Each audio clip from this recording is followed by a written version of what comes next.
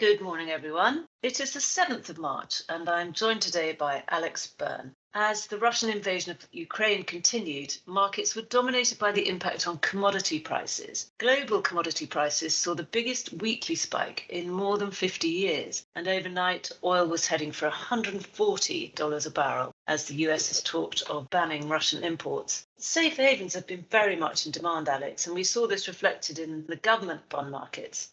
Morning, Lorna. That's right. As you mentioned, the yield on US 10-year, which is a safe haven asset, had topped 2% only a couple of weeks ago, remembering that yields rise as prices fall. But buying interest saw yields fall back towards 1.7% again last week. Similarly, the yield on German 10-year bond had crept into positive territory recently for the first time since 2019, but fell back to negative 0.07 as buyers stepped in. Another safe haven asset, gold, is up 6.4% this year, investors demanding both the physical metal and exposure through ETFs. And what has been the mood in the equity markets?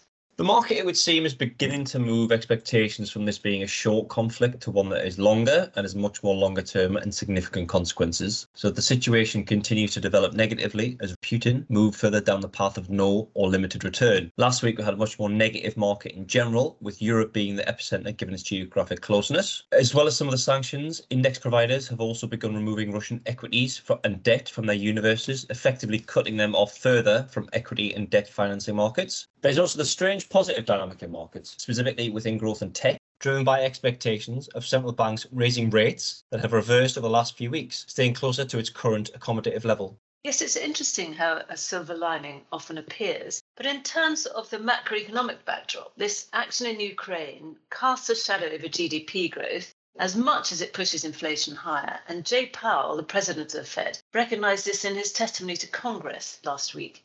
Indeed, Lorna, Powell admitted it was too early to say how and if Russian invasion would change the Fed's policy over the medium term. Important, though, there is acknowledgement that policymakers have to move more carefully. Powell also highlighted the lack of evidence currently for anything more than a quarter-point increase, dispelling any fear of a half-point rise, with futures market pricing in even a small probability of no hike at all. Interesting how quickly things change. Elsewhere on the macro front, we had the US non-farm payroll data. They were strikingly strong. They were. So February number was 678,000 against the much smaller expectations of 450,000. Accelerating sharply, unemployment also fell to 3.8%, despite the fact that unfilled positions are near a record high. Clearly, the labour market in the US is very tight. If nothing else was going on, the case for rate rises you would think should be cemented. Employment is part of the Fed's dual mandate, along with inflation, and this underscores Powell's reserve to press on with interest rate hikes, developing situation in Ukraine, putting the bank in a more difficult position than they were already in. Indeed it does. Now, what's on your radar for the week ahead?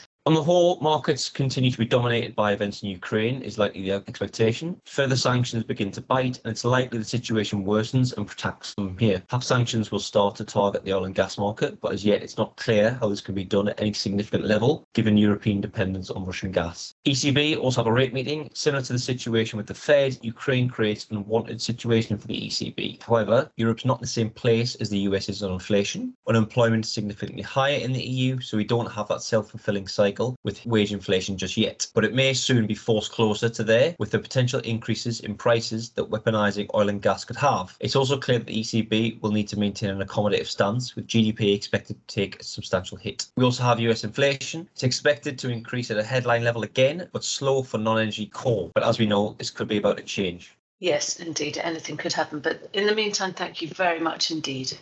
Thanks, Laura.